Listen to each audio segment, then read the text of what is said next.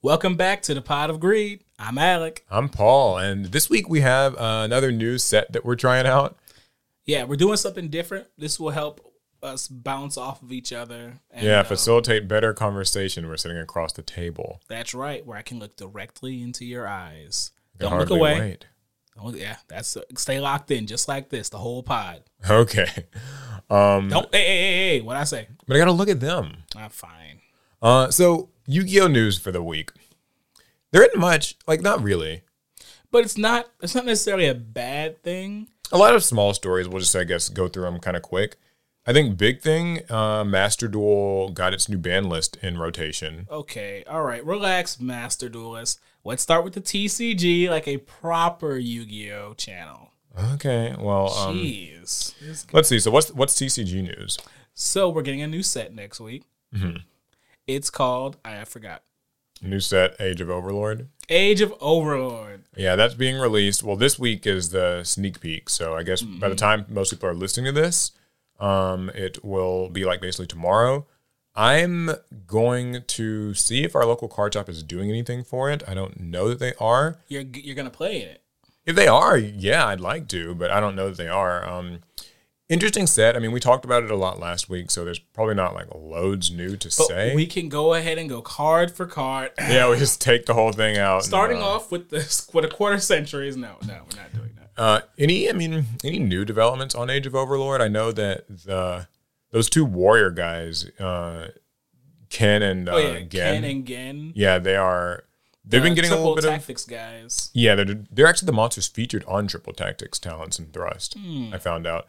So yeah, their effects are pretty neat. The way that they basically work is either one of them can summon the other one from hand or deck straight to the opponent's field. Or deck. Wonderful. Yeah, it's always fun. So they summon to the opponent's field, and once they are special summoned onto the opponent's field, they will have a sort of, I guess, what would be considered a detrimental effect, either making the person discard a card or letting their opponent draw 2 and discard 1. Their opponent, in this case, being you, the person who summoned it to their field. So you can see how it's very, it can be a little bit disruptive. And then you activate your triple tactics. Correct, yeah. Because since you summoned it to your opponent's field and then it activated on their field, your opponent was the one who activated a monster effect. So now your triple tactics cards are live, and there's definitely some real fear of what these cards, will be doing. And I won't be ranting about how much I hate them, even though I do. Yeah. But I won't do it this time. Well, I mean, do you not? I hate them so much. Don't even get me started. Okay, check it out, guys. So, is nothing sacred in Yu-Gi-Oh?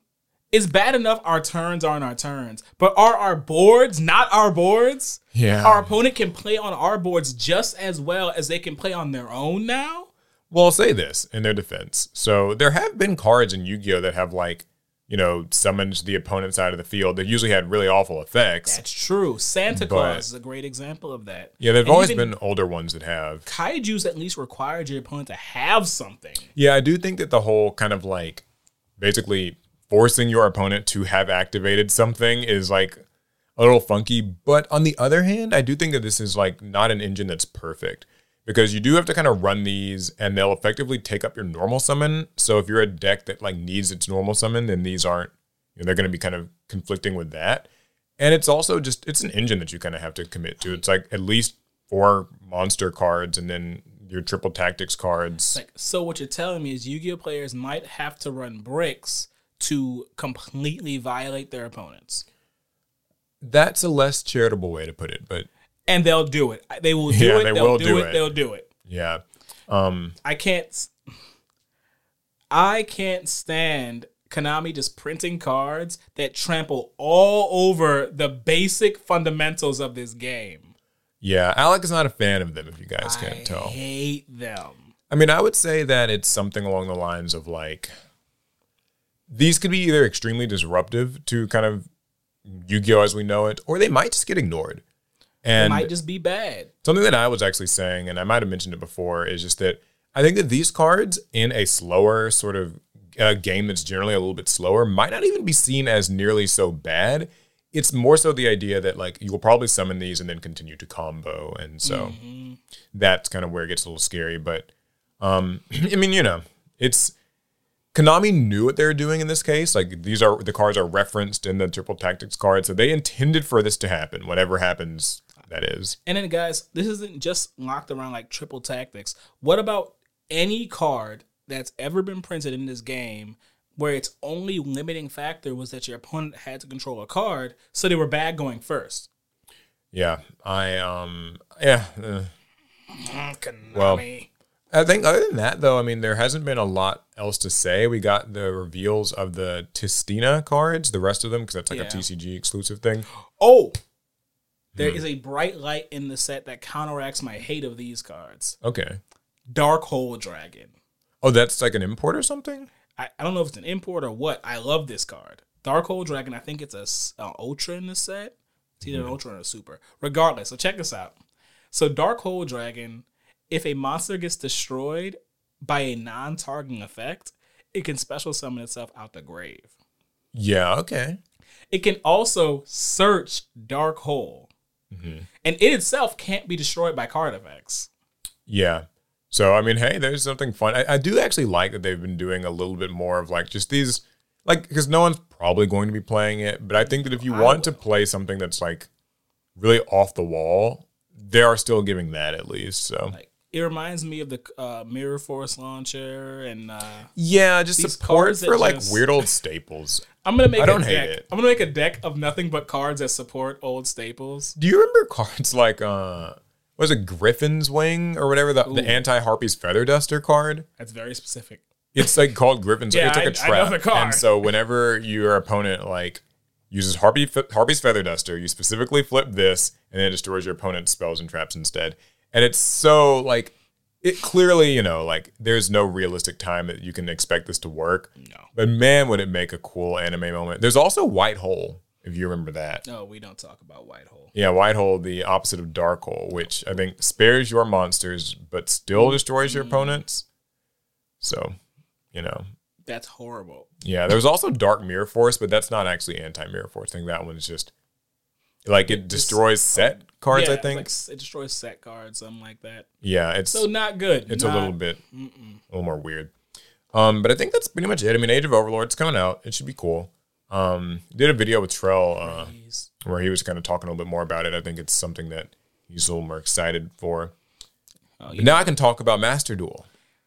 Now you saw his eyes light up. Yeah. Yay. Y'all saw that, right? Well, actually, I say that, but I have not been playing as much Master Duel lately. Ariseheart and friends just came to the game, so we just got a new set. It's got Ariseheart, Kashtira Theosis, Pressured Planet Raitsoth, and also Rescue Ace are introduced to the game. Now, I was a little bit sad because I wanted to play Rescue Ace myself, but they don't have all of their cards included in this first wave. There's 2 new cards that came out in Duelist Nexus.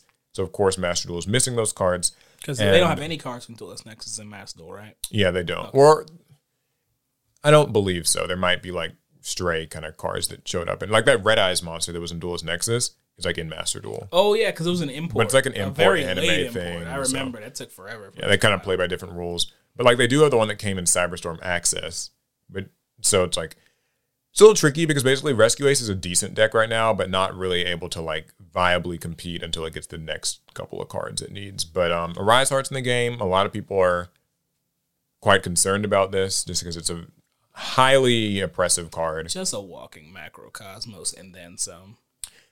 So the next couple of months at least of Master Duel probably won't be too pretty.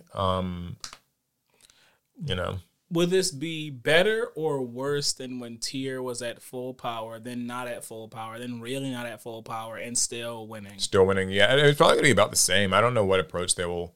They're just looking pretty far into the future, but like what approach they might take to balance, Kashtira over time. Like right now, they did release their field spell at 1. So there's that. And I know that... Planet. Yeah, and Fenrir is at 2. So, I mean, they might kind of go on to just... keep limiting cards. I know that this time around with the deck, they're much more UR heavy than like TR Elements, for instance, was. Mm-hmm. So like more sales. Ariseheart, Unicorn, Fenrir, Kashtira Theosis, and Pressured Planet are all UR cards. Golly. So it's pricey. If you're a free to play person and you've just been like saving up your gems, you might be fine, but like if you wanted to just hop in and haven't been playing and you want to play you need the best Kashtira, then yeah, you got to kind of like pay up. So now I'm going to probably be hopping back in a little bit more now that the format started. I want to see for myself just how bad Ariseheart is. My hopes are not high that it will be a fun time, but Paul doesn't like playing Kashtira Dittos, but you know he's gonna deal with it. He'll play it. Yeah. I won't play Dittos. I have no plans of playing Kashtira. It's a shame because I think the Kashtira's playstyle is cool. I just think Ariseheart's a bit overboard. And if everyone's going to be playing it, then that kind of like, you know, that feeling of like you don't really want to play a deck if it's like the top tier thing and everyone's using it. And, you know, so like I could gladly play it in like 4 or 5 months when it's just been neutered. Then I'll be like, sure, I'll try to play a weird offbeat Kashtira thing. It won't have a Ariseheart or a Finra will probably be banned. It'll be everything. So it'll be playing with just the Tiarament one. And a couple of new accessories. They added like fire sleeves and I think the Palabyrinth is a new field. Yeah, I the saw Archfiend Palabyrinth. So it's kind of interesting. So Ariseheart comes out very soon after Ariseheart got hit in the TCG. Mm-hmm. So we're kind of having this like inverse of formats. So the way that Master Duel has gone, thanks to TR Elements and now Kashtira, and technically it's kind of been like this the whole time, is like you almost get like these sort of second wave formats where TCG has to kind of deal with a deck and then Master Duel comes out and it has to like deal with it. But it's never fully identical because like different amounts of things are available. So like some cards might be at 1 or 2 that were at like 3 in the TCG or vice versa. And then like, you know, so it's a little weird. It did make me realize though, if you're an OCG player, Master Duel is so far behind. Because like here in the TCG, I mean like Rescue Ace came out in January, right? The set that had like Amazing Defenders that had Rescue Ace, Makonko, and Pirelli. Makonko and Pirelli at least came out together, but those came like last month. That was still like September, like the beginning of September or whatever. Right. And now it's like October and Rescue Ace is out. That's like 9 months. So like most things take 6 to 9 months to come to Master Duel after releasing in the TCG. But that means in the OCG, most stuff is like a year.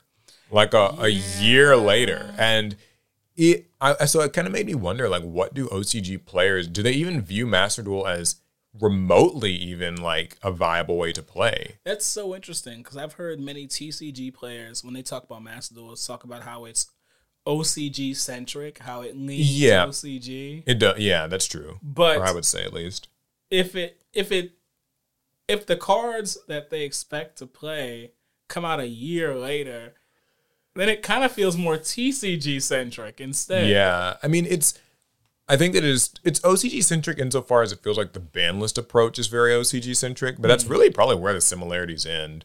Because like they're just a year offset from I don't know.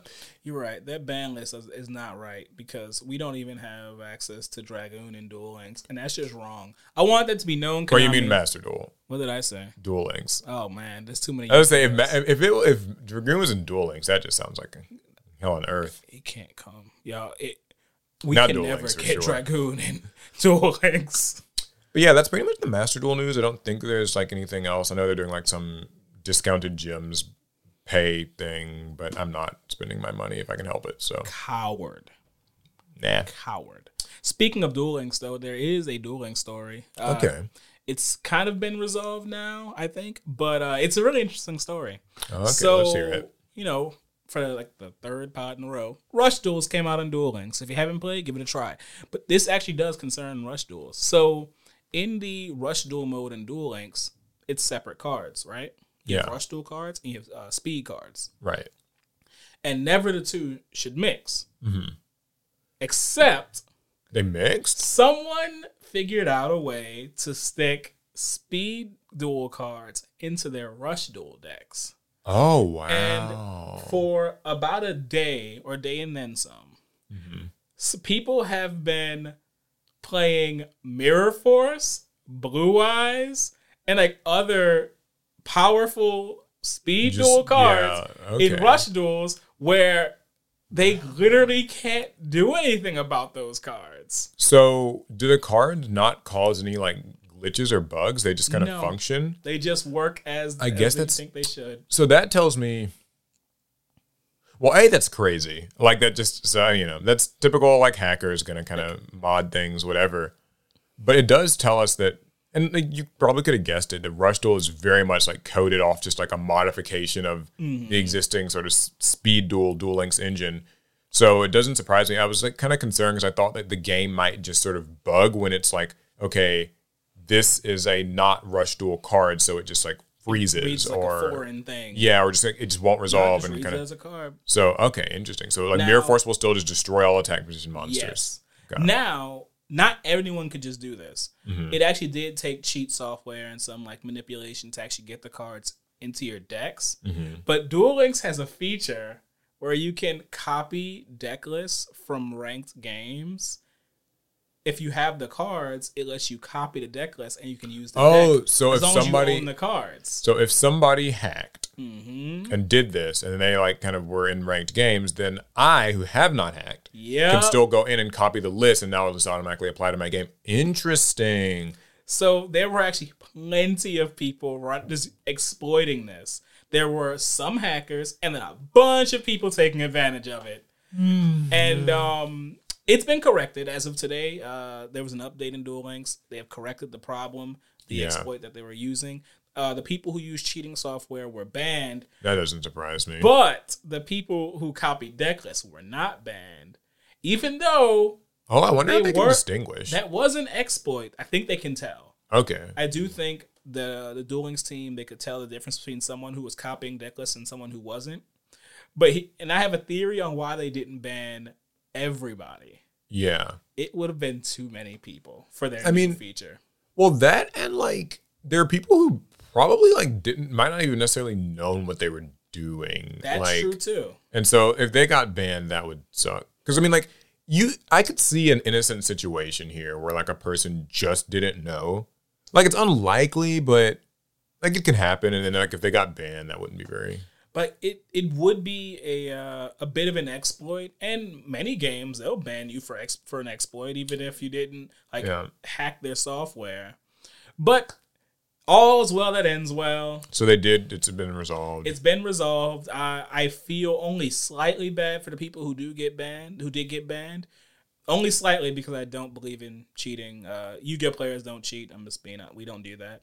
But if you play Duel Links and you played it for a while, you probably spent some money, and that's a huge investment to lose. Yeah.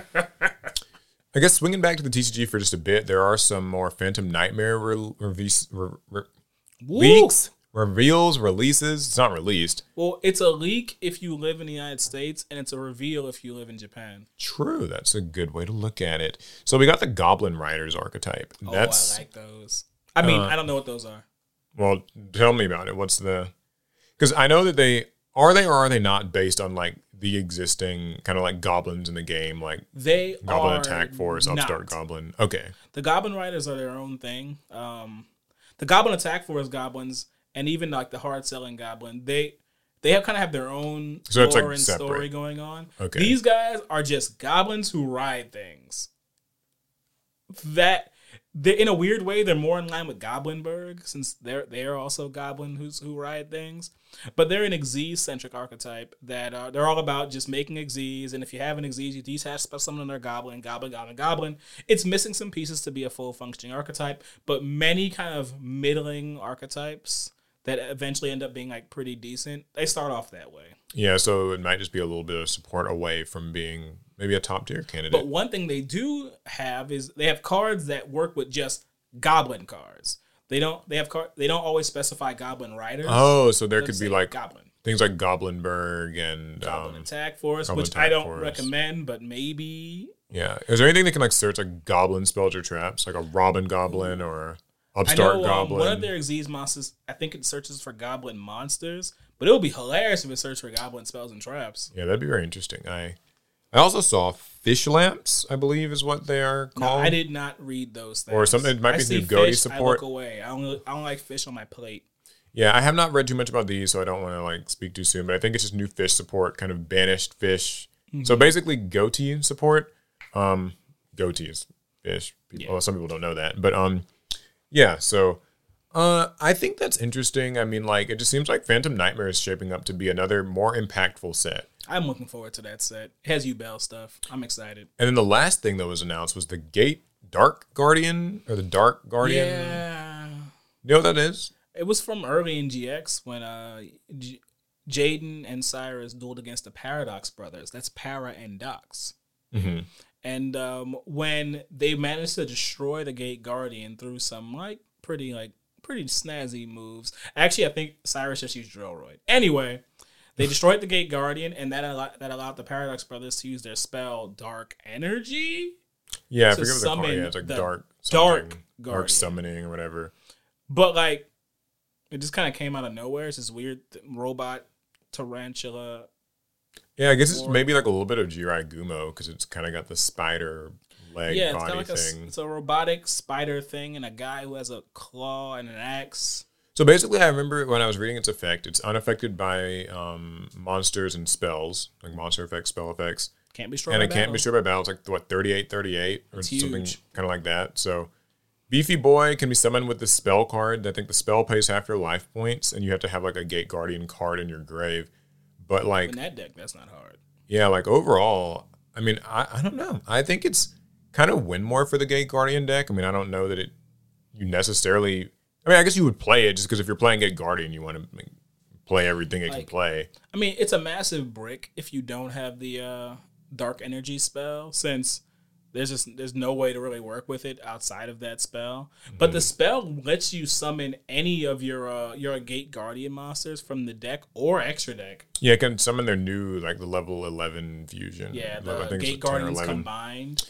Yeah, or the little like pieces of them. Which actually is pretty cool because that one's it's quite big and it's got good effects. There's actually one of the pieces. Now I don't know my Gate Guardian cards that well, but one of the pieces of one of the fusion monsters. Actually, if you summon the Dark Guardian with that thing on the field, it gives it even more protection. I think it becomes kind of like Towers-esque in that situation. Okay, cool. So more interesting stuff from Phantom Nightmare. It definitely feels like it's like really going in on the GX. Yeah, it seems going all in on nostalgia. All in the GX, which it's cool. You know, they got Bell already and stuff like that. So I want to play the Bell stuff so bad. Yeah, color me interested. I think that already Konami's kind of turning it around with the products. Age of Overlord looks promising. Phantom Nightmare looks promising. You know, like we could. It's just nice to see like kind of some light at the end of the tunnel after a period of maybe more depression around like these last few months of products that did not go so well. I do still see that they make social media posts about that Dark Magician though. Well, you gotta move them somehow. Yeah, I still think that they haven't sold all 1,000 of the platinum Dark Magicians that you can buy for $1,300 if you are so inclined. You got $1,300 for me? Yeah, here. Well, I already bought mine, so. Oh, okay. Well, I need $1,300. I mean, I'll have to like sell it or something. Oh yeah, I can't sell it until they. Oh yes, get here for. Oh. Yeah. Well, I can't. Well, more so, what I was going to say. Okay, actually, that does remind me. What? They announced the pot collection, the Pot of Greed collection. Yeah, not to this pot. Oh yeah, they can't see the pot. But, the pot is here. Yeah, the pot's here. Yeah, you guys probably, I know people were like, "Where'd the pot go?" It's in between. Like, you can see like the handle here in the edge. Though. Like you guys can't see, but Paul and I are shaking hands right now. Okay, well. Okay, anyway, the Pot of Greed collection, which was a TCG product that you could buy at like the beginning of this year, or maybe it was like the end of last year, where you get like these little mini models of all the different pot cards and then like a quarter-century rare version of all of them. Mm-hmm. Even the Shard of Greed, you get like a little bitty shard. I'm so mad to find out they came in English. Yeah, so that actually is going to be getting shipped out, they say, in November. So I'm looking forward to it, and I am making a promise that I will show them all here on the Pot of Greed because we would be wrong not to, huh? I'm still just what mad. Are you upset about? Because I thought they were in Japanese, so I didn't want to order one. No, they were definitely in English. They made an announcement. I'm an idiot because I didn't order it, and I would have had I known they were in English. Yeah, no comment.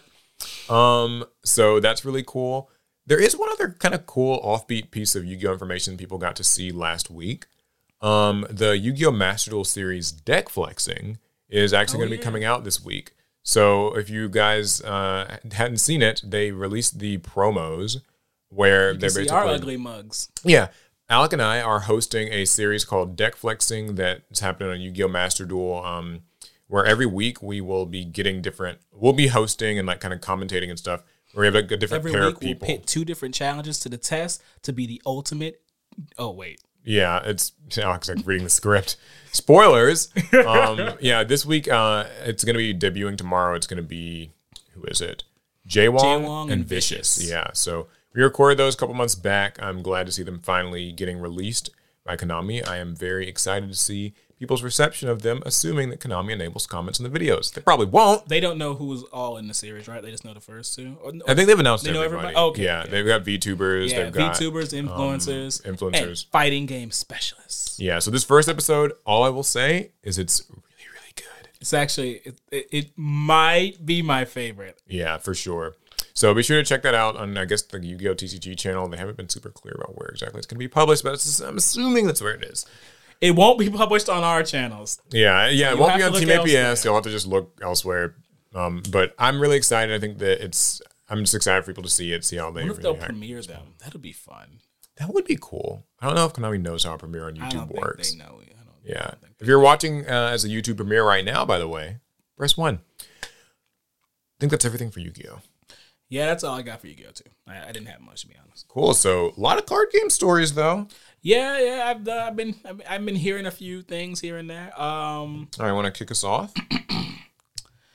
So, Pokemon TCG players divided after collector discovers coworker scammed them. Oh, okay. This sounds salacious. No, it's a bit of a clickbait, but I'll give you the story anyway. All right, so what happened? So, who got scammed? All right, so this is a story off of Reddit because they love just stealing Reddit stories and making them into articles. Oh, yeah.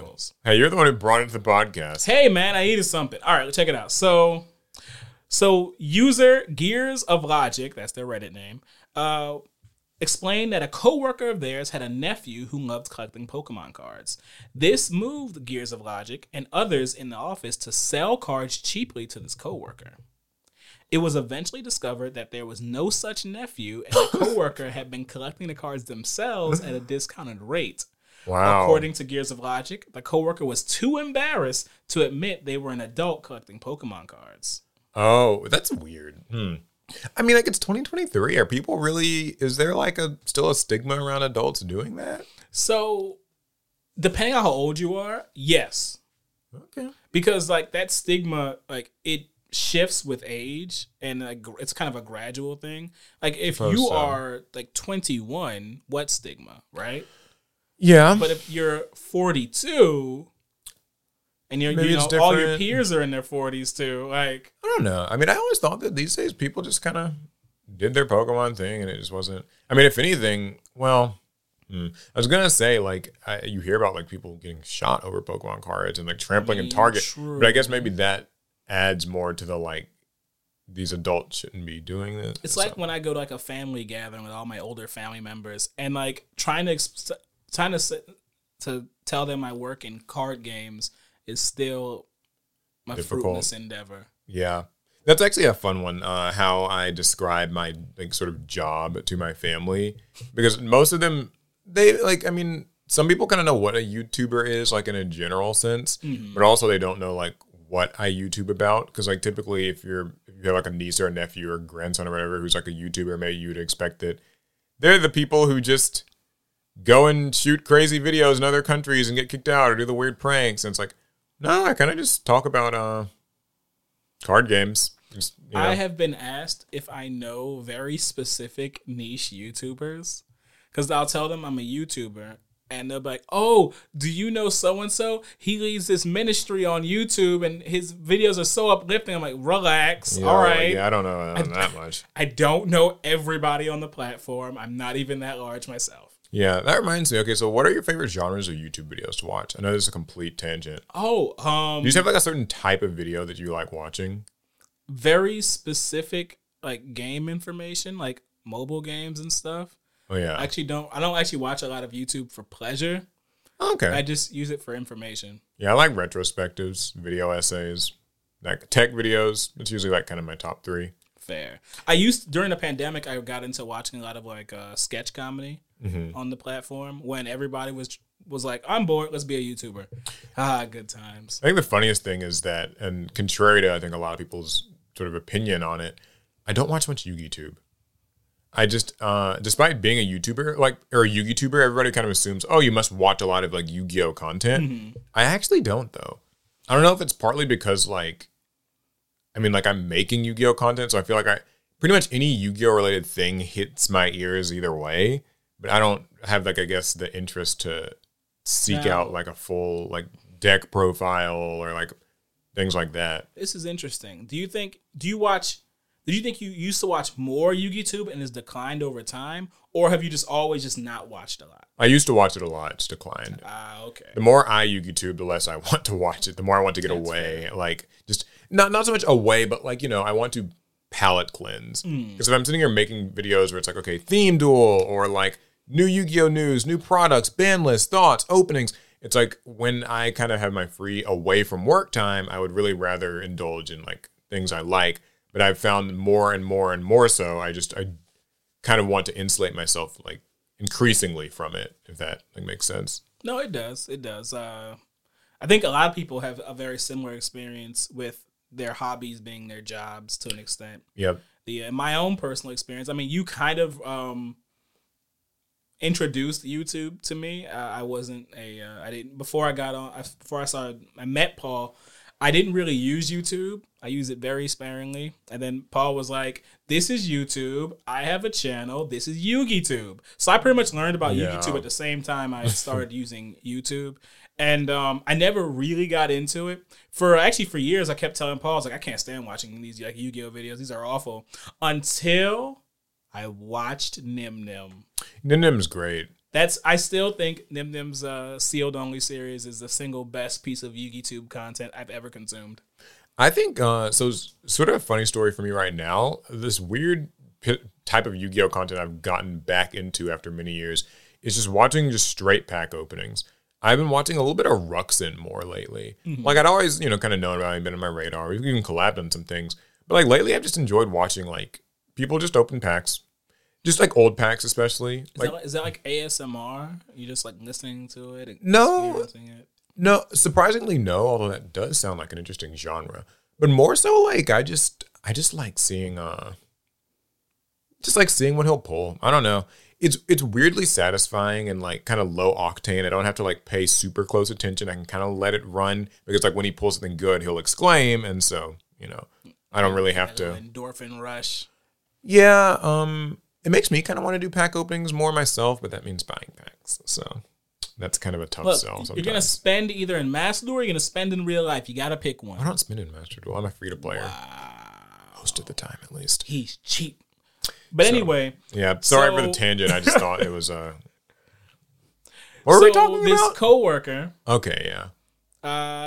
They created this narrative that their nephew collected Pokemon cards, and they told everyone in their office about it. So everyone was selling them cards on the low, or for the low, not on the low. Mm-hmm. And they found out the nephew didn't exist. Yeah.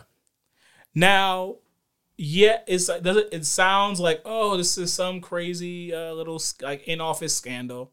It wasn't that bad, y'all. It turns out the coworker was not actually reselling the cards. They actually did enjoy collecting Pokemon cards. They were and the cards that were sold to the person, I don't actually have a he or a she or anything, they weren't actually even expensive cards. It was mostly just bulk.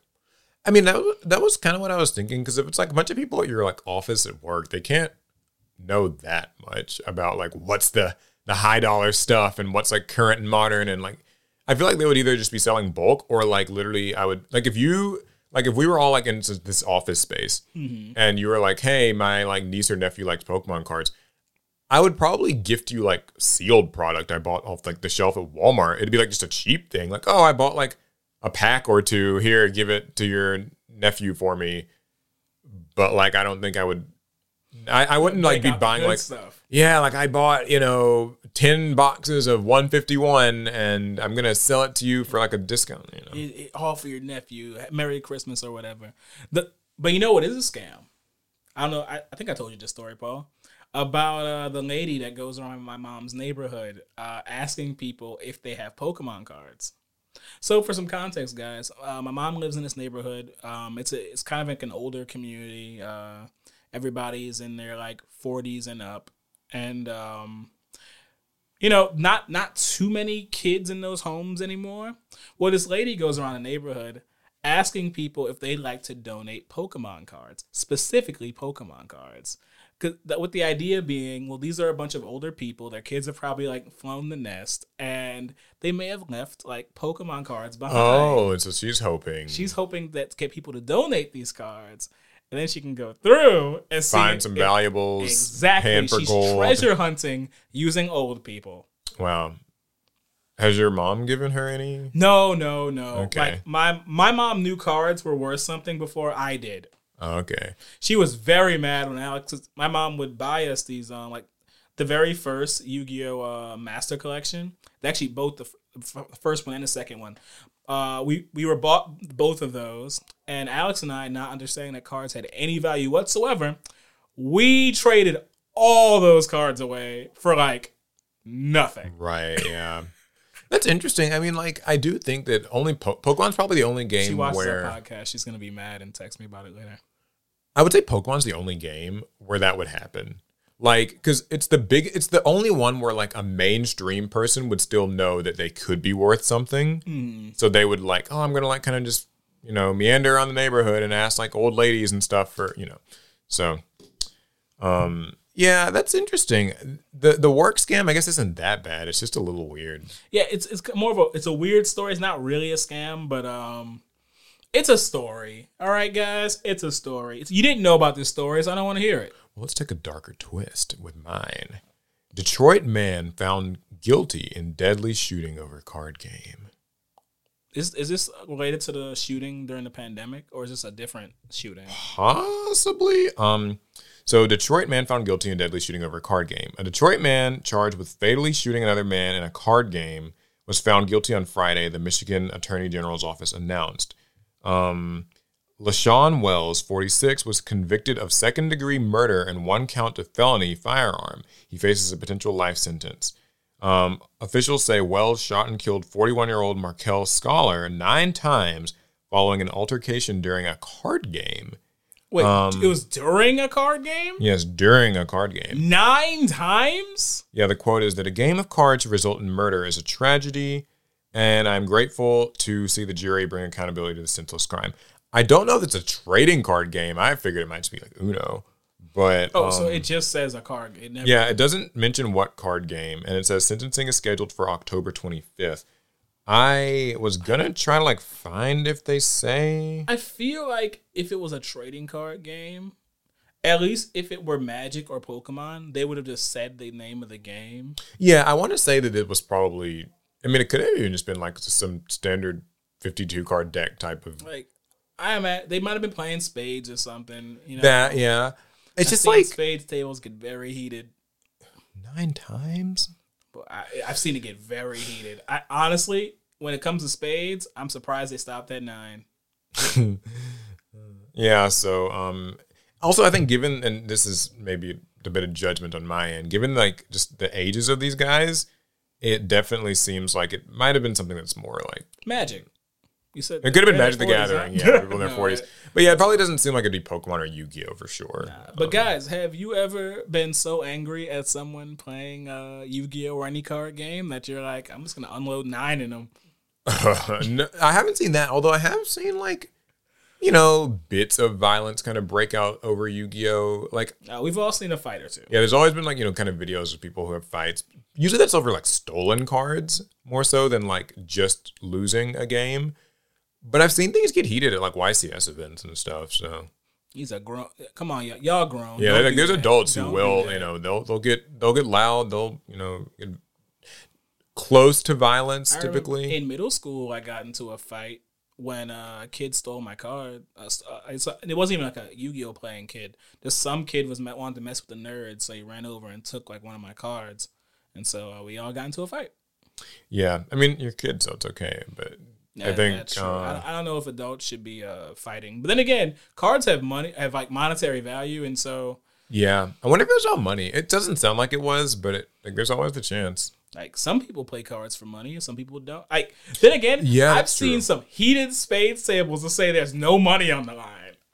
Yeah, I mean, I think Spades though is one of those games where there's like still a fair amount of pride like tied into it. I feel sort like of. Spades is 70% skill and 30% just aggression. Like that's the game. Just you're good at the game and you're mad. That's the whole thing. Yeah. So hopefully that doesn't have to happen again. All right. So that brings me to this. Now this isn't a story. But it's an observation. Isn't a story? My next, what I have next is not a story. Well, it's a story, but it's not an article. I'm not reading an article here. It's Alex's opinion. So, a buddy of mine at the shop told me that Battle Spirits boxes are like 20-something bucks online. 20-something bucks, like Battle Spirits Saga. Battle Spirits Saga, the new Battle Spirits reboot game. Bandai, yeah. So I was like, no way. Mm-hmm. So I was a TCG player.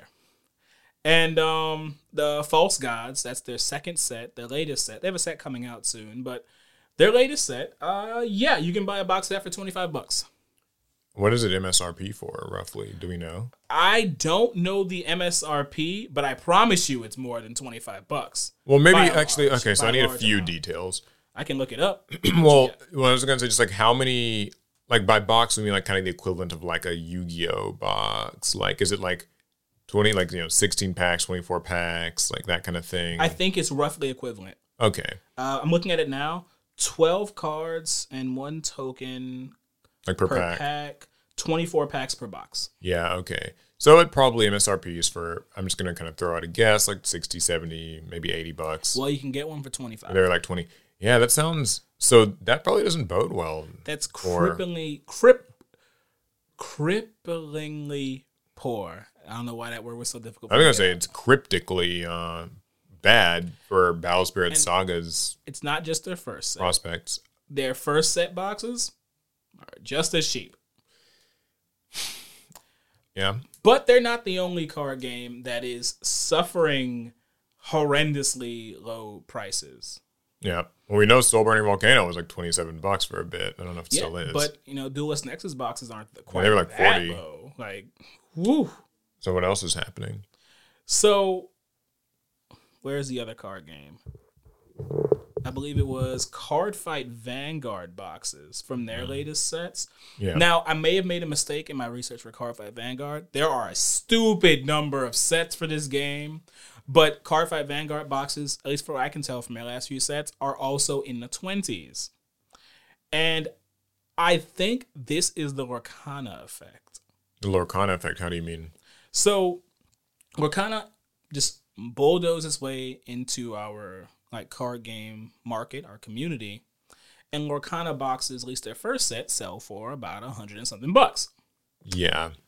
Well, that's got to come from somewhere, right? Markets there's a finite number of buyers and there's a finite amount of money in a market. So you were saying that the entry of Lorcana and the big interest that it's had has kind of muscled some other card games down in perceived value and price and interest.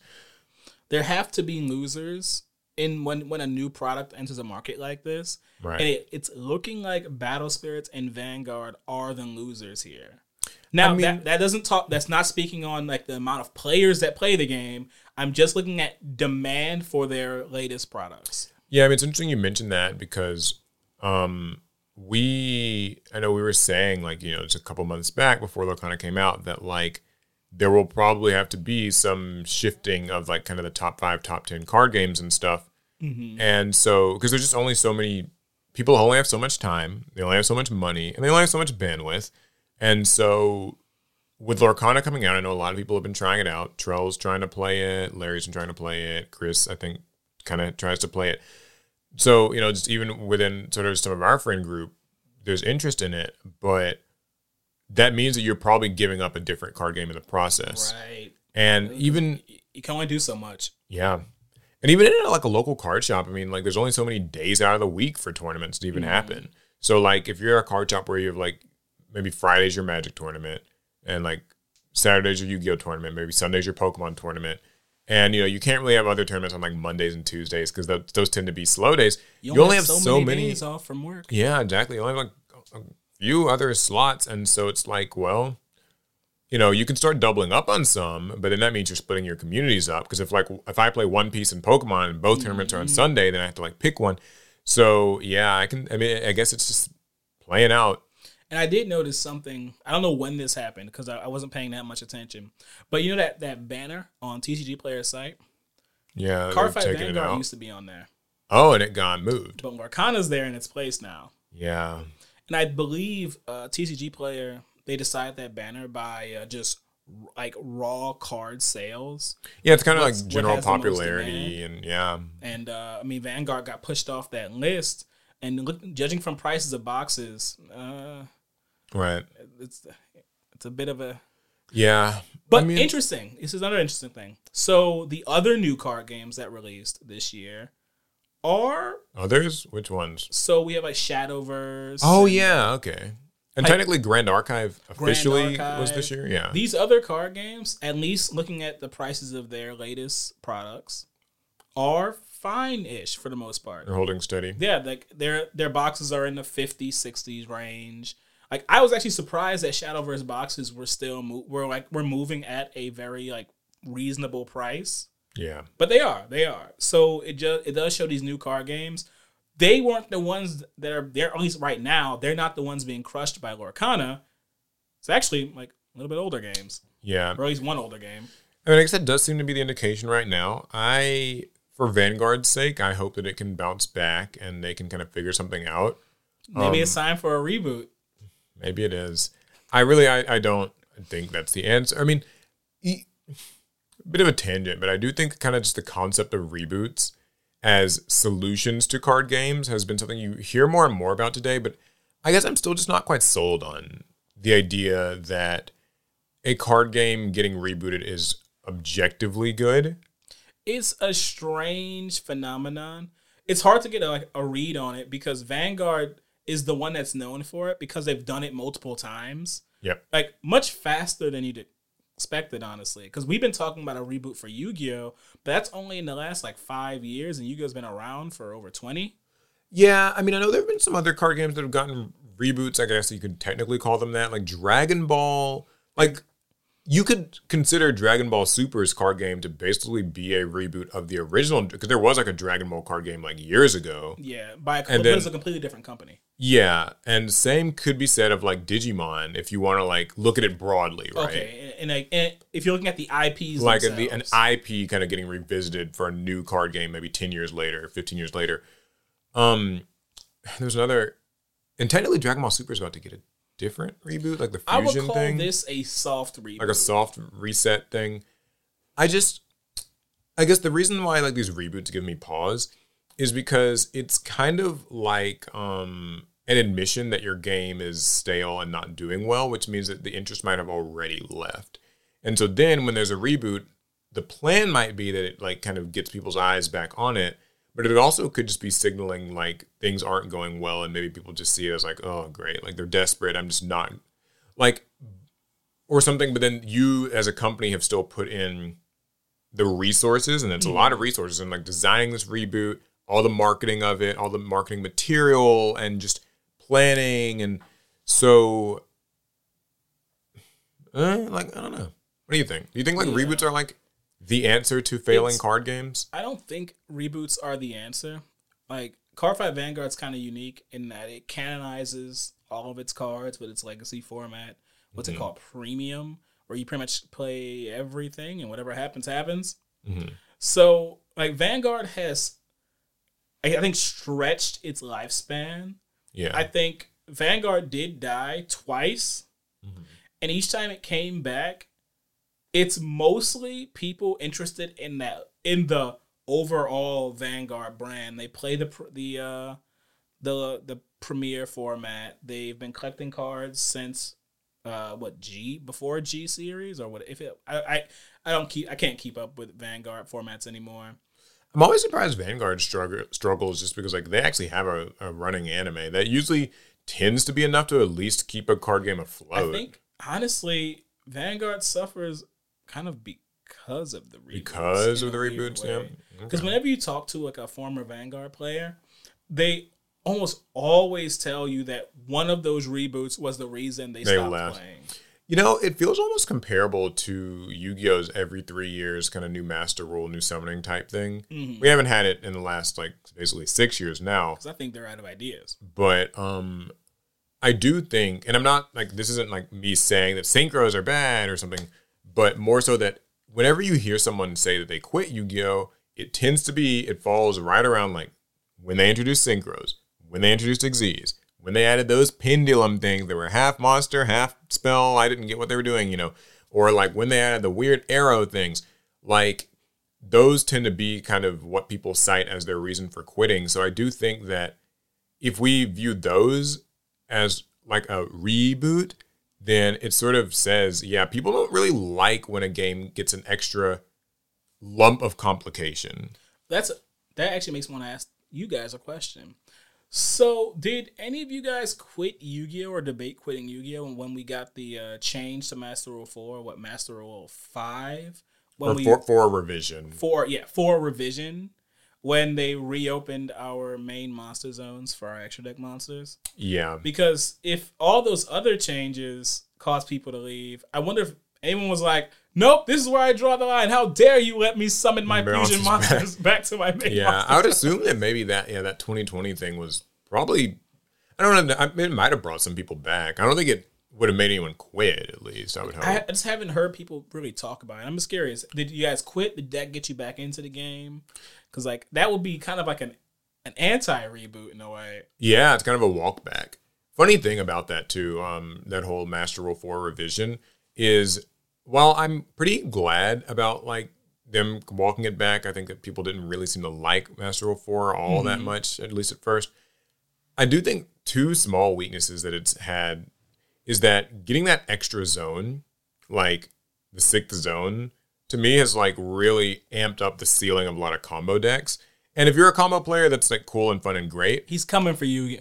But I do think that if you're maybe one of these people who's more apprehensive about combo decks and the fact that they can bring out these huge fields of monsters and just keep synchroing and keep linking and keep doing whatever, then 6 zones means that one extra zone of just more nonsense. Just, a place for things to happen.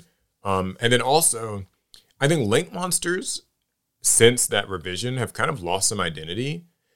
They're still used plenty. It's not to say they aren't being used, but just co-linking and kind of arrows and pointing and all that. When was the last time you saw a U-Link? Yeah, people don't. There's not really any reason to U-Link anymore since it's not really changing much.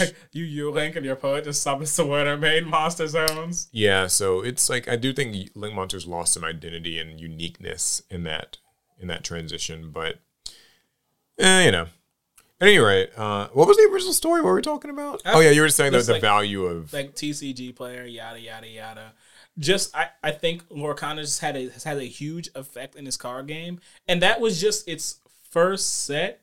Yeah, the second one's about to come out. There's two ways to look at that. That means that this could just right itself over time because that was a very first set. Yeah, it had the most interest, and things would just kind of balance out over time. Or maybe it gets more it really just ekes out its place in the card game space and it muscles some card games out completely. Yeah, well, speaking of Lorcana, this is just a quick one. Ravensburger actually announced today being that name makes me hungry. Today being actually that was this morning, that the Disney Lorcana trading card game will be available in 10 new countries in 2024. Oh, they're expanding. So they're going to be expanding. They're saying Illumineers in Spain, Portugal, Sweden, Norway, Finland, Denmark, the Czech Republic, Slovakia, Poland, and Mexico will be able to answer the call, starting with the release of the third set in early 2024. These territories effectively double the global availability of Disney Lorcana, which originally launched in US, Canada, UK, Ireland, France, Italy, Germany, Austria, Switzerland, Belgium, the Netherlands, and Luxembourg earlier this year. Oh, wow. So nowhere in South America? Doesn't sound like it. Wow. Hopefully that can... Well, no, they say... there's Mexico, but not now it's in Mexico. Yeah, okay. So, but you're right. It did not launch there.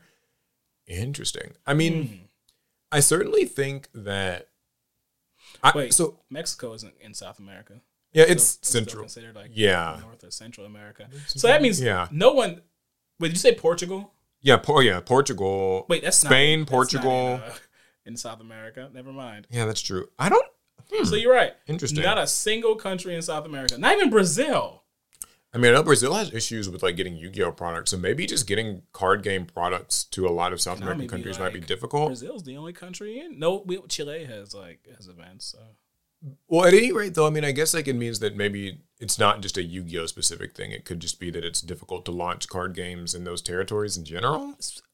It's some supply chain nonsense. If a listener does not mind better educating us on the subject, because I would like to be. I don't really know a lot about the situation. En español, por favor. Well, it'll be like our old Spanish teacher. Yeah. In English, ideally, if you can, because I'm not great with Spanish. I'd like to know like what is the sort of Yu-Gi-Oh situation in South America, specifically Brazil. I hear a lot about that, or just the card game situation. Why a lot of these companies are choosing, or maybe not choosing, but are maybe even like forced not to bring these games over, or why they seem to have so many supply chain issues. I'm not 100% sure. So it feels like it'll be a real big pain to be a card game player in that region. Yeah, it seems like it would be difficult, and that sucks for them. So at any rate, though, I mean, I guess for Lorcana itself, that's basically doubling the amount of countries it's in. This card's gonna be everywhere. So it's definitely, and that's the Disney effect, right? Like they're gonna want this game to eventually just be everywhere. Worldwide. So good for Lorcana. I have not been able to get my cards yet. If you wanted an update on that, but like I said, I'm gonna do it when the next set comes out. If I'm gonna give it a try, I'll have to be then. But maybe now I'll you're gonna try Flesh and Blood. No, I mean, you're gonna play Pokemon 151. That's actually more likely. Is that I'd probably sooner play 151. Good luck. I shop is out of them. Yeah, I know. I didn't. That's my problem. I don't grab things when I get the chance. But it's like that really goes to show, though. It's so rough. Like you got to get this stuff. Demand fast. is high. Demand's high. And it's like if you don't get this stuff, like when it's on the shelf, it'll pass you starts by. to suck. All right, we're going to transition a little bit from card games for just a moment. Sony's new PlayStation Slim just got announced. Did you know? Well, I tried to ignore it because I already bought mine, and I don't want to know how much people are saving money on me. Yeah, Sony officially announced... Well, don't worry, they're not saving money. Sony is, I guess, but the people buying aren't. Sony officially announced a new PS5 model with a detachable disk drive and 1 terabyte of internal storage. Often referred to as the PS5 Slim, this new model is slightly slimmer and shorter than the existing one, but will crucially replace both the PS5 and PS5 Digital Edition. In the US, the new model will cost $499 with the hard drive included, while the PS5 Digital Edition is $449. So this is interesting because that's more than full. That's actually more than the Digital Edition was. Yeah, it is. It's the same for the other one, but so it's actually a price. Yeah, it's a weird price hike in a way because even though it's like, I think it's because cost of materials and like inflation and stuff. Maybe that's kind of how they're rationalizing it. Is that a sign that maybe because like consoles, I know the margins get better. The margins being how much they make per unit sold. They get better over time. Yes. But for there to be a price hike in the cheaper of the device of the versions, maybe that means that the margins aren't moving as quickly as they like them to. They probably aren't. I mean, we've seen what inflation looks like. Everything's like so much more expensive now. If you purchase the base PS5 Digital Edition, you can add the Blu-ray disc drive at a later date, as Sony is selling it separately for $79.99. So you can turn your digital into a physical, which is a cool feature. Yeah, I guess that means that if you ever do pick up a physical game for some odd reason, or you pick up a Blu-ray and you want to watch it, I guess you can just go get your $70 Blu-ray player. There are 4 separate cover panels with the top portion in a glossy look while the bottom remains matte. I'll have to see that in person to really, I guess, gauge for myself. But also there are now 2 dual, there's 2 USB-C ports at the front instead of the one USB-C, one USB-A that the current PS5 has. I do like the idea of having 2 USB-Cs. So it's going to be released in November in the US at select retailers and on Sony's direct PlayStation site, and will continue to roll out globally in the following months once inventory of the current PS5 models is sold out. This will become the only one available. So I guess there's no real reason to upgrade to it unless you just want that extra storage. Yeah, it doesn't feel like an upgrade thing. I mean, it definitely feels like it's just You get a USB-C port instead of having one. You have two now, so that's cool. And then like it has a slightly larger hard drive. So actually, now that I think about it, this is kind of funny. I actually seen more people use the USB-A slot on their PS5s than the USB-C slot. I don't ever really see people use either. I mean, they just charge their controller with whatever they've got, and that's usually it. Because like that's what I mean. Like when people plug in their controllers, it's USB-A. They don't even. Do you use USB-A? Yeah. Okay. Because the controller has a USB-C port, but it's it's like C to A. C to A. That's how I do it. Yeah, I mean, and there aren't even really other accessories, I feel, for these things, right? Like, what else are you plugging into your PS5? Your phone? I guess you could. Does anyone, like, there's probably something obvious I'm forgetting that, like, people, I mean, because I know, like, if you use the PSVR, I think that's, like, HDMI and stuff, like, that's all in the back. Oh, yeah, you can't run the VR. I don't know that you can do that off USB-C, at least on the PlayStation, but, like, I don't know. I mean, it's maybe cool. The VR controllers. I don't know how that works. I'm gonna take like even in these. Okay, here's like these renders of just how it looks. So it doesn't look. It is slimmer. It's a little slimmer, a little shorter. I like the look. It just You won't be getting one, is what I'm hearing. I mean, I don't see any reason to. Yeah, I don't either, frankly. Like, I feel like most people who want a PS5 already have them, and for the fact that they're not coming down in price at all. Yeah, I don't know how much this really helps the whole situation. I guess it just means if you get one in 2024, you'll have a slightly better one. Though I'm sure they are saving money on these units as compared to the original PS5s. So I think that this does maybe not bode so well if you're one of those people who's expecting like a PS5 Pro. Like, you know, like they did the PS4 Pro a few years into the generation cycle or whatever. I don't think they're going to be able to do a Pro, at least not yet, because if this thing, which still has identical specs, is, you know, still just the same price, like basically 3 years into the cycle, I don't know that like we can expect a Pro to come for anything less than like $600, $700, then that would be crazy. So maybe it's because I'm not really a console gamer anymore. You know, I play mostly on PC. Do we need it to be better? Like, do the graphics need to be better? I mean, what a lot of people want out of these Pro machines is just to be able to run more consistently at like 60 FPS or run like closer to being an actual native 4K. Because that's usually what the way that these games work is they run it like less than 4K resolution, and then it's just kind of like upscaled to 4K for your TV, or they'll run it like less than 60 FPS. And people want like the smooth, perfect 4K 60 FPS experience for all of their games. And right now, the Xbox One and the PS5 aren't usually able to deliver that in most games. So they would like a Pro model that can at least do that, and maybe ideally more. But I'm with you. I don't really think that there's like a big need for it right now. I don't think that until like... I mean, I can get that on my PC. I know not everyone has like the situation where they can have a console and a PC. But I think if you really care about specs to that degree, you probably will be better served just having a PC. Getting a PC.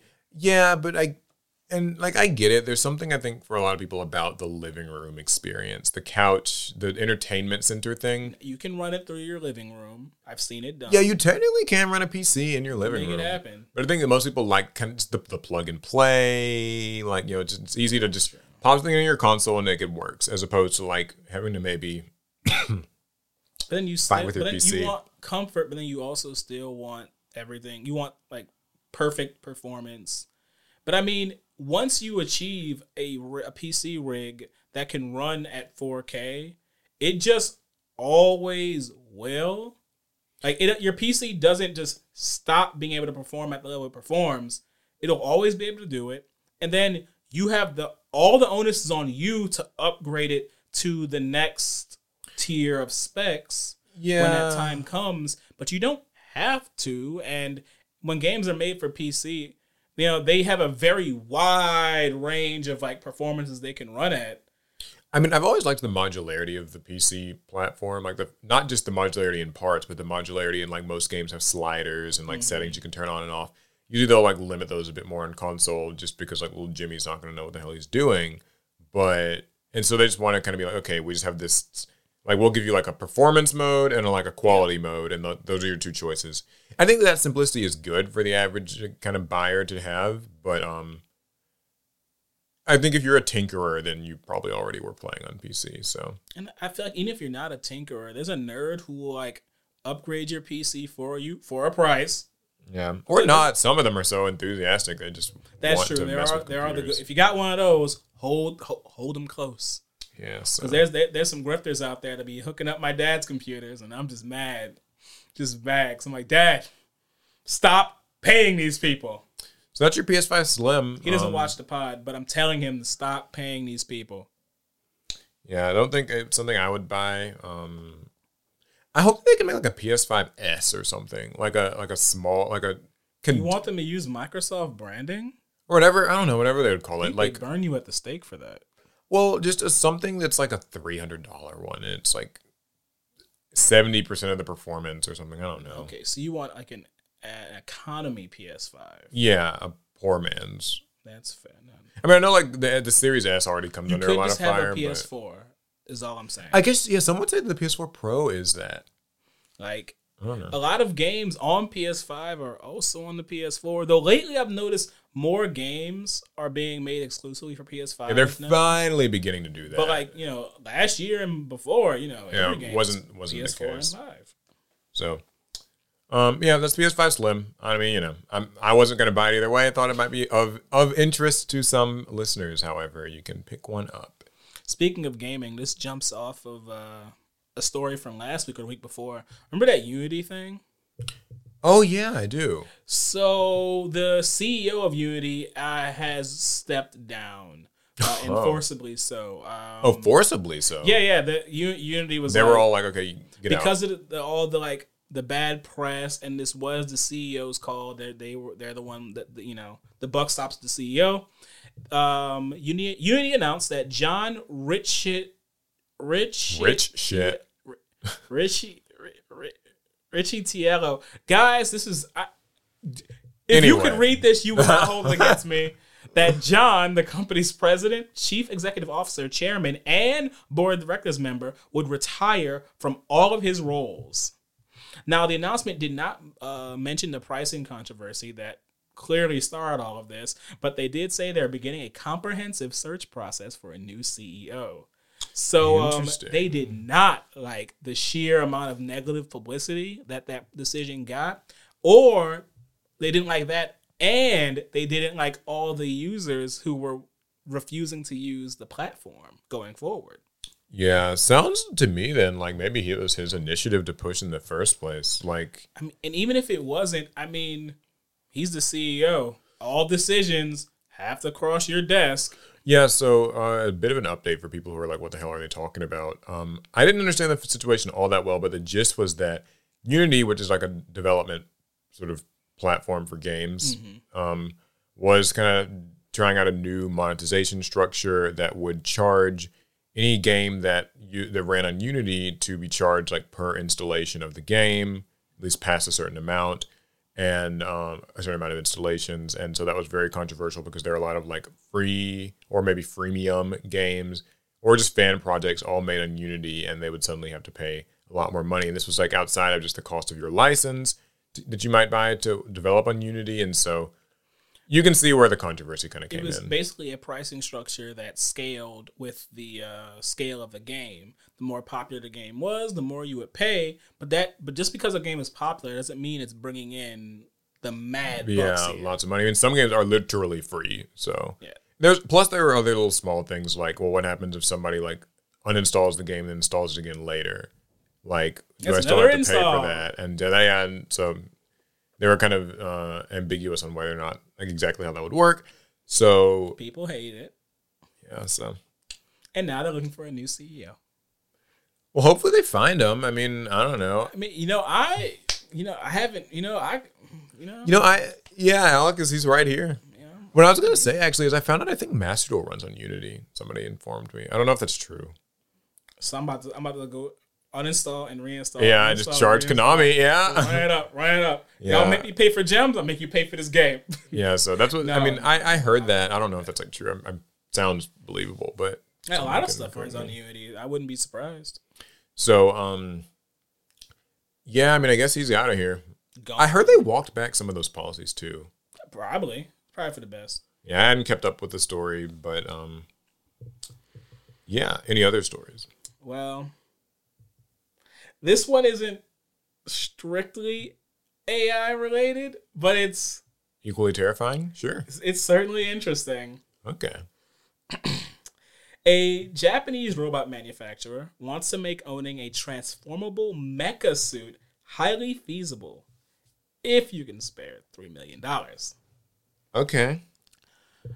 The wait time of 12 to 18 months from the time of order sounds agonizing, but having it eventually is way better than not. Just a weird mecha like transforming suit that you can wear. So this is Tsubame Industries. They made a transforming mecha suit. It has a robot mode where it walks and a kind of traversal mode where it rolls. It's not bipedal. It's a quadruped. Actually, I can show you the pictures, Paul, so you can at least see what I'm talking about. This guy. Okay. I'll try to remember to include that when I'm editing. So it's 4.5 meters tall, 4 wheels. It's called Archax or Arcax. I don't know if the H is silent. They say it looks like a Gundam. It definitely does not. I'm so sick of people calling every robot a Gundam. It's not. All right. Okay. It's not. But Japanese companies are wild. They see, they want to make good on all the promises that anime have given us.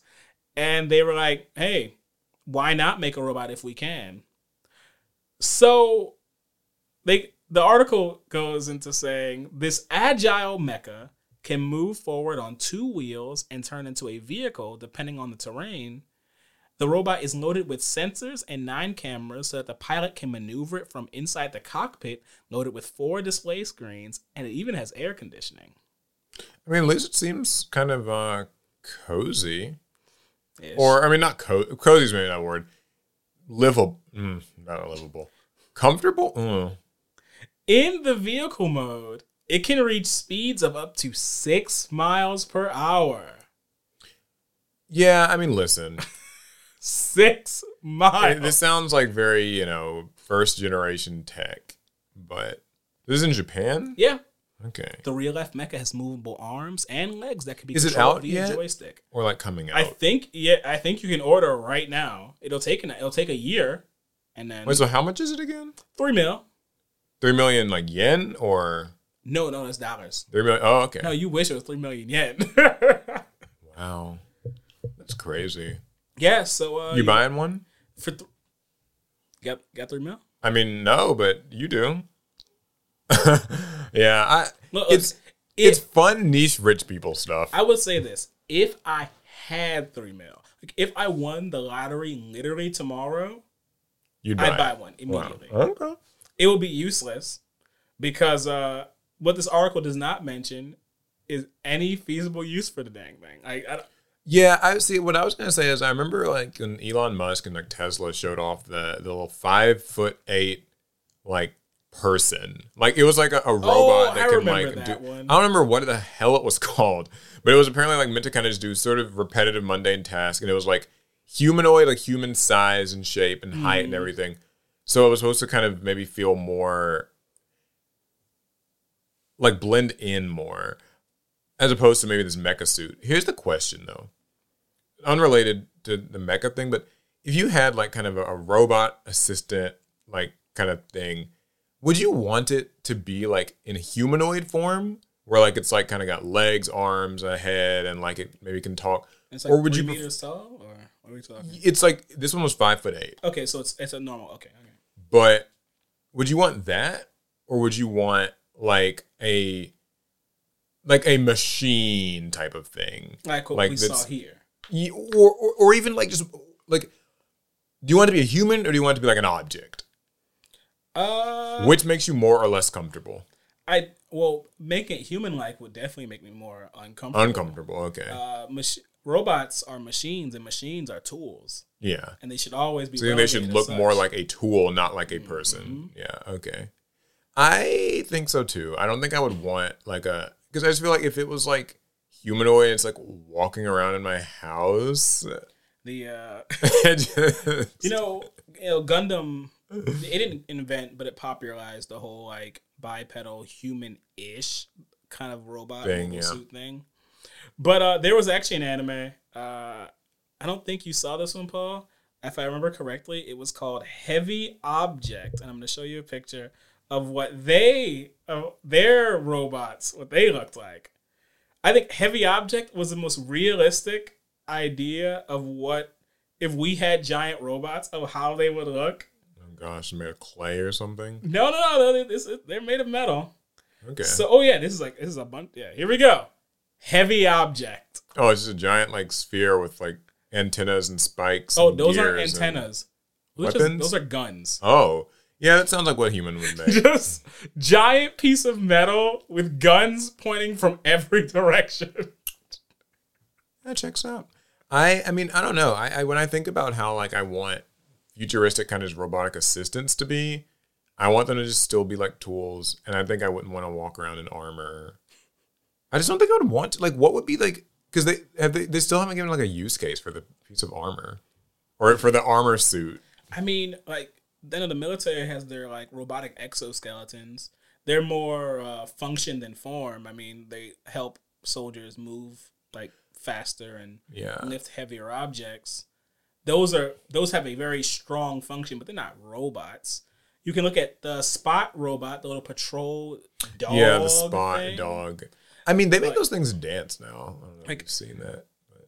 I think that's a perfect example of they made a robot that has a use. The Spot robot has a use. We just don't need it. Well. Like, it can't fall down, or if it falls down, it always picks itself up. It'll like stabilize itself. It can like follow someone and like, yeah, I get it. It's just well, they're supposed to be for like carrying things like heavy loads, and they can rescue people or like help to kind of so can forklifts survey areas. So it's like Spot has uses. I don't think humanity needs it right now. I mean, certainly not for the price. And the Tsubame Industries robot. Maybe they do have uses like in mind for it, but at 6 miles an hour, I can't think of a single thing it can do for me. Like, it can chase you. At 6 miles an hour? It could chase you at 6 miles an hour. If I'm on foot, yeah. Yeah. If I get in a car. Yeah, you in a car, no. If I have the worst matchup possible, me on the ground versus this thing. Okay, well, I guess is it time to draw some cards? Yeah, I'm down. It's time to look into the pot. Time to draw 2 from the pot of greed. We've got questions from our last community tab post, but we will be making a new post this week. I'll go ahead and just draw both of mine, so I have them here. Yeah, we need a refresh on questions, guys. Yeah, we will certainly be asking. Make sure you're subscribed to APS Amplifier. Okay, got to. All right. Okay. My first one isn't even a question. What is it? It says, hot take. Synchros ruined Yu-Gi-Oh! No, I don't think so. I mean, I really don't. Like, I completely disagree with this statement, but I will say some of the cards made during the Synchro era, they put Yu-Gi-Oh! On a timer, I think. Really? Like what? When we talked about it before, like emergency teleport. Oh, yeah, I guess the concept of... Which actually, it wasn't even made necessarily during the Synchro. No, it was. It like released with them. Oh, okay, never mind then. Yes. Yeah, because it was in the Duelist Genesis. I mean, I think... Okay. Let's give the question some nuance then. Yes.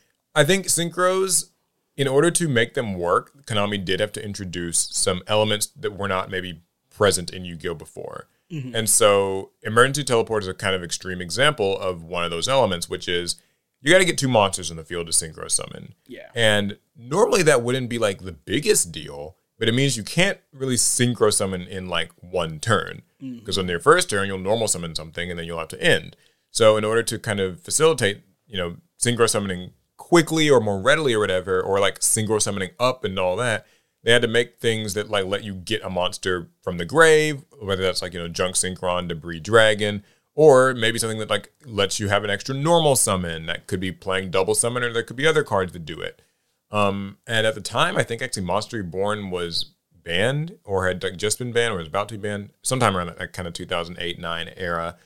So like they had to give stuff. And so you do see cards like Emergency Teleport that within the Synchro era was certainly a very good card, but not like a broken one. That's it. Agree. We've used it. Has now maybe come to turn into one with the advent of like stuff like links, because now you can, or like I even think of Wielder.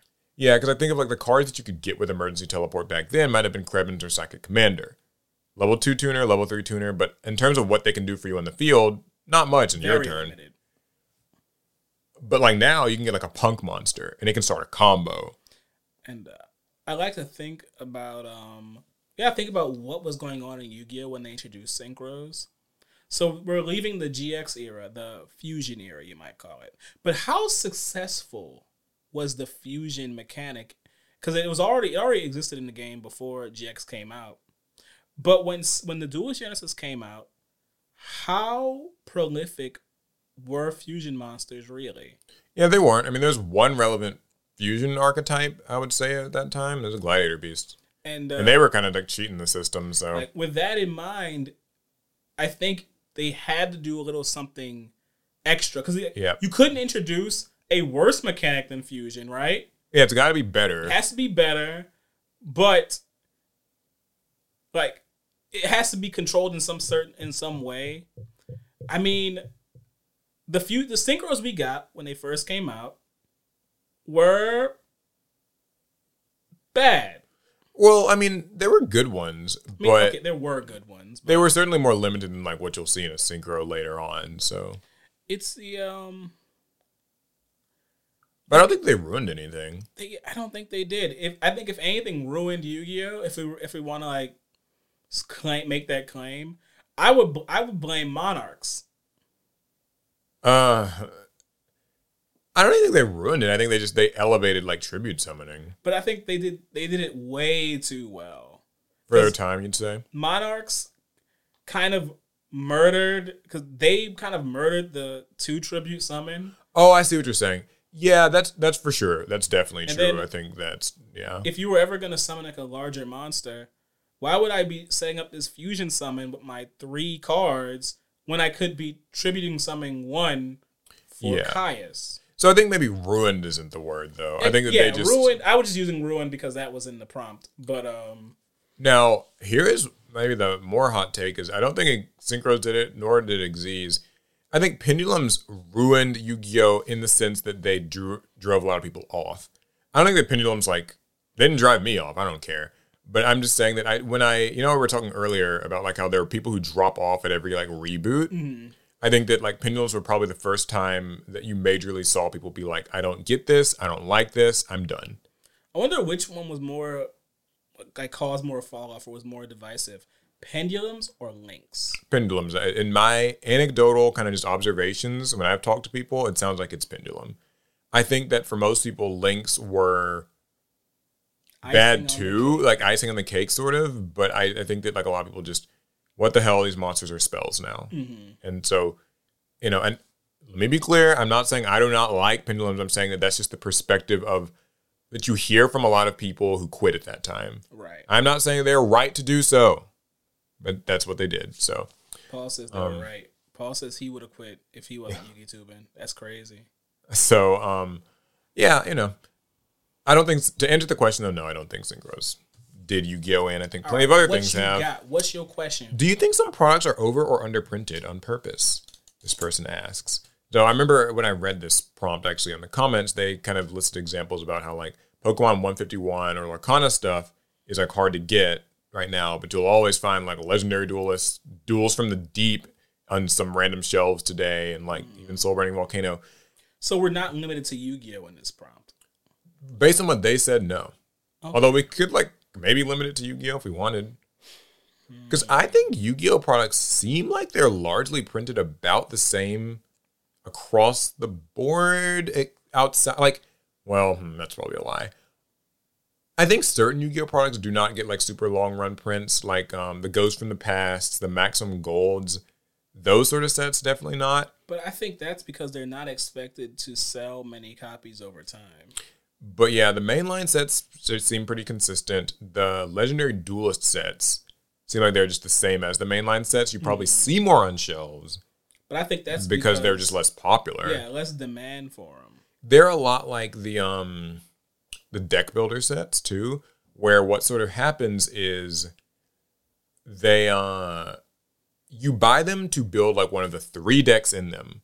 If you don't want to build any of those 3 decks, there is nothing in this product for you. Barring maybe like a single that's what I was going to say next. Barring maybe a single reprint, right? And then once you have built those decks, there is nothing to come back to those products for in most cases. So unlike maybe, I might want to come back to some set because it's got like Pot of Prosperity or Triple Tactics Thrust or access code, just some generic thing. No, yeah, I mean, there's not much else to get out of Soul Burning Volcano. Ooh. In Age of Overlord, we're getting a new Ogdoadic card. You think that'll finally push some more copies of, was that Genesis Impact off shelves? Ancient Guardians, I think. Ancient Guardians, I get them confused. There's a lot, I know. You think it'll push a few more off the shelf? Yeah, like, I gotta go get those old Ogdoadic cards. It would, but I think they reprinted Ogdoadic now in like a Mega Tin or something. Never mind. That might be wrong. I don't know. I mean, yeah, I think like Konami maybe could afford to print less of them. But I don't want to say that because like I think the moment that happens, prices will just like spike up somehow. So I'm from my conversations with like shop owners, I'm fairly certain that Yu-Gi-Oh is pretty uniform about how they print products. It's just they print as many as they think sell, but that's like there's not a lot of variance. There's not a lot of variance there. I think for Yu-Gi-Oh, it's all demand, and honestly, I think that's true for probably most every card game. Because why would you ever print less than what you think you can sell? Yeah. I mean, there's a few cases where like the manufactured scarcity thing is real. Like, if you think about maybe the Platinum Dark Magician, they definitely are like, okay, we're going to only have 1,000 whether they sell out or not. But I wouldn't count that as like a product. But that's not really, it's not exactly a product. I mean, novelty. It's something. It's for a collector. Scam stands for super cool, awesome merch. I saved you. You owe me. No, I mean, yeah, I'm not a big Platinum Dark Magician fan, but the point is, there's a few cases where a company might like make like kind of an X amount of things or like made to order sort of things, but generally, yeah, I think you just make however many you think you can sell. So I don't think that in Yu-Gi-Oh's case that they're like choosing to overprint these products. I think that they're just the products aren't selling. Right. Maybe the onus is more on a card shop owner to know your community and its demands well, so you don't over order, unlike Duels from the Deep or Soul Burning Volcano. I mean, I think that's fair. But, as we've learned, at least for Yu-Gi-Oh! It's not always that easy. You kind of can't. Yeah. Whatever your shop orders, however many they order, Konami in the future will give them that amount again. So if they decrease their order for one set, they're going to they might not be able to get less. Next. Well, a small correction there. It's not Konami. It's actually the vendors who make those decisions. Because Konami, for some reason, uses middlemen vendors to get stuff to card shops, which I think is a system that kind of needs to just go. It's a little archaic, y'all. But it's neither here nor there. All right, I got one. What almost made you drop Yu-Gi-Oh! As a card game? What almost made me drop? Like an in-game kind of event or change or maybe even a real-life thing. So that would mean me like purposely choosing I don't want to play Yu-Gi-Oh! Anymore. It's not a matter of I just kind of stopped playing as I like my interests just change. I have to like choose not to. Like I don't want to play Yu-Gi-Oh! Anymore. That's the question here, right? Yeah. So I don't think that there's ever been a thing that Yu-Gi-Oh! Has done. Like, I'm not one of those people where, like, oh my God, Pendulum scared me away or Xyz scared me. Like, that stuff doesn't ever really bother me. I try it out, I learn it, I'm fine with that. So, okay, here's a question, and this might say more about me than anyone else. How do you? Oh, you might want to come closer to the mic. Oh, my bad. Ow. Been leaning back more and more. How do you drop Yu-Gi-Oh? Yeah, it's a tough game to drop. Quitting it isn't. That I know that makes me sound like a huge addict, but what I mean is, like if I stopped buying Yu-Gi-Oh cards today, that doesn't mean that if someone wants to play Yu-Gi-Oh with me, that I would be like, oh no, I'm just gonna pretend like I don't have like 7 decks to play with you.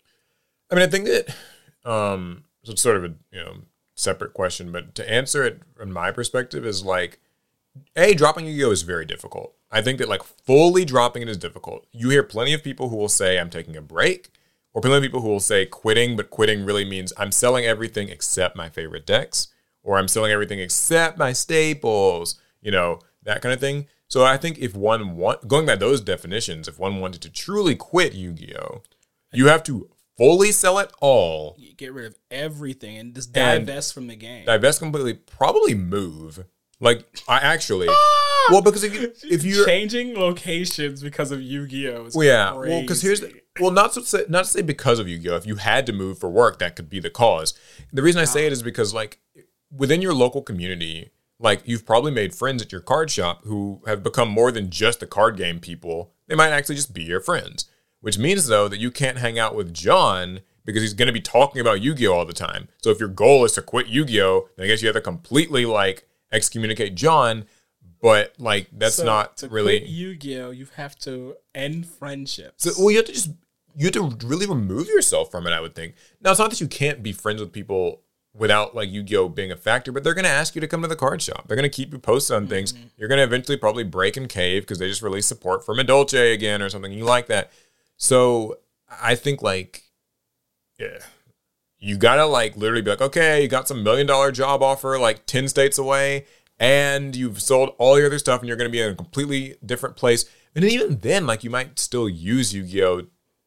As a way of moving into the new place. Like, where's the local shop? So, like, I don't think I've ever... Yeah, I know the question's asking, like, what almost made me do it, but nothing has ever made me want to do any of those things. The closest I've come is I had to sell a lot of my collection at a time to, like, pay for something. I don't remember what it was. You're not getting sympathy from me, Paul. I'm not doing it. I'm not shedding a tear. But even then, I mean, it didn't make me want to quit. I think I was doing it more by necessity. So, and I still didn't make me quit. I mean, I certainly don't play as much paper Yu-Gi-Oh!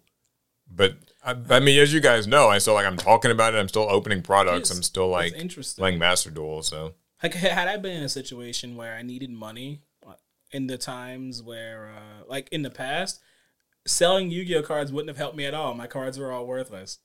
Yeah, I guess if you have a very liquid collection and you just have a debt to pay off, that could theoretically just. But you'll have cards that are worth nothing. Yeah, you'll keep them, and then so it's like, I don't know. That's why I say, like, You think it's hard to find that situation? Yu-Gi-Oh! Really? I mean, I've met people who have dropped Yu-Gi-Oh! So clearly you can. But did they really? So, this question got just so much deeper than I think they anticipated, but that's good. What I was going to say is I think that you quit Yu-Gi-Oh! The way that you don't get to kind of declare that you are. I don't think it gets to be a conscious thing. I think that you quit Yu-Gi-Oh! Like kind of the whole one day at a time thing. So it's like if I tell you, like, I'm going to do this thing, that almost makes it not really happen. It has to be that it just gradually leaves your life and you're not even really noticing that it is. You're getting busier. You're getting, like, it's like where it just slips away from you. But that doesn't get to be like a decision you made. It's kind of more like you just...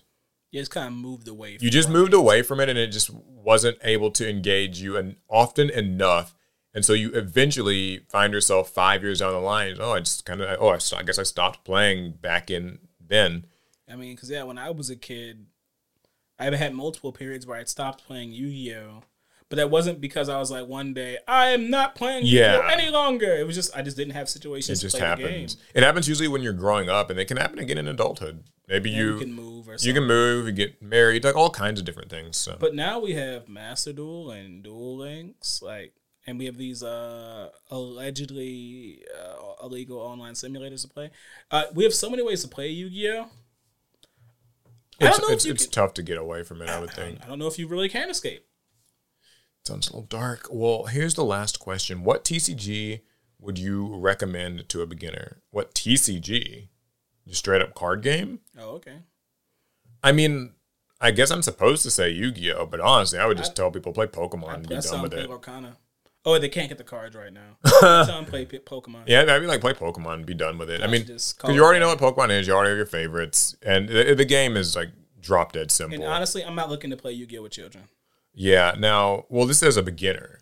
Oh, that's true. It could be Yeah. someone new. So- I'm not trying to play Yu-Gi-Oh with a beginner. Wow. No, I think Yu-Gi-Oh! Now, if I had to recommend a Yu-Gi-Oh! Product to a beginner, play Speed Duel or Duel Links. Don't get yourself... I would play Speed Duel with a beginner. I like it. Yeah, I think Speed Duel or Duel Links...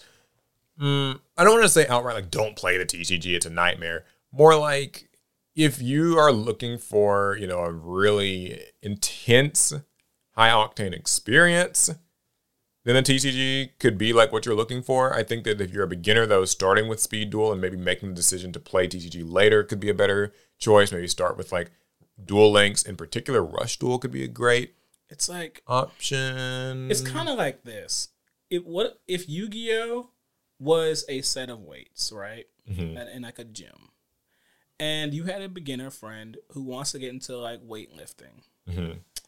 Do you pick up the 90-pound like dumbbell that is the TCG and you put that in their hand? It's like, yeah, there's a chance that they actually could lift it, but why even take that risk? Yeah, when you can pick up the light little Speed Duel weight and put that in their hand, Or like and Rush even if it's Duel way or too something. easy, It's still safe, enjoyable. and they can work their way up to the TCG if they want or if they're able to, instead of possibly ruining them by dropping the TCG on them immediately, because it's not for everybody.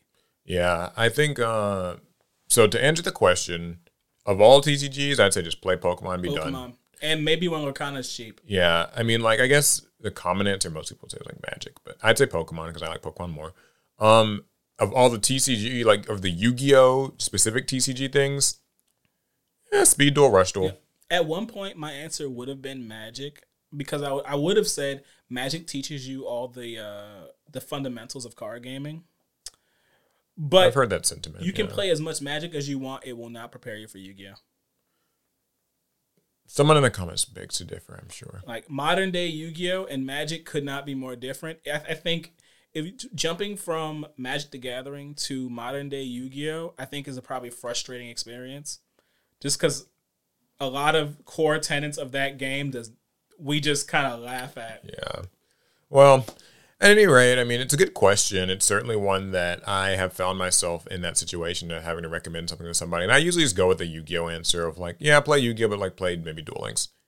But I think if I was like trying to be completely objective, I'd say play Pokemon and be done. Yeah, beginner-friendly game. You know, I'd say play Digimon. I guess that's true. Resurgence Booster just came out. Reprints galore. And we got new starter decks. All right, well, I would like to, before the podcast ends, I actually have a special little thing I wanted to read. So, as you guys know, the Pot of Greed... It's definitely not a Yu-Gi-Oh! Card, clearly.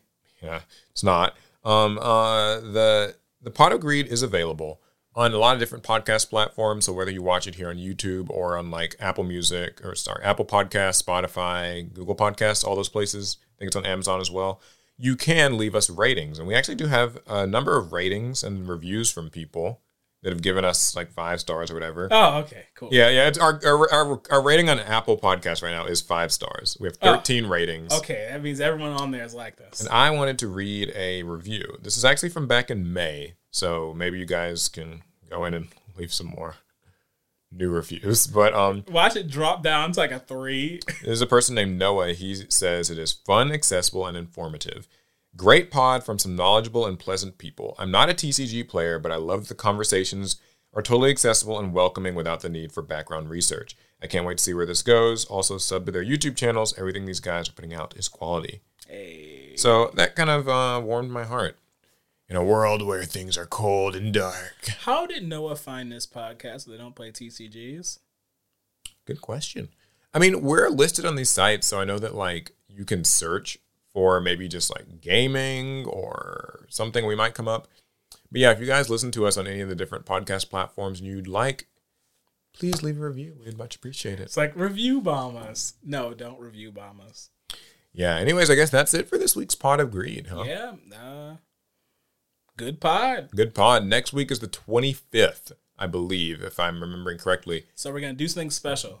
Yeah, It'll be quarter century. Yeah, it will bring some sort of a quarter century type of thing. There might be a giveaway. It might be something different. We'll see. Maybe we'll do the pod live. Thought about that too. We'll see if we can. I don't know. Given our current setup, I'm not sure if that's going to work out. Yeah, we have some...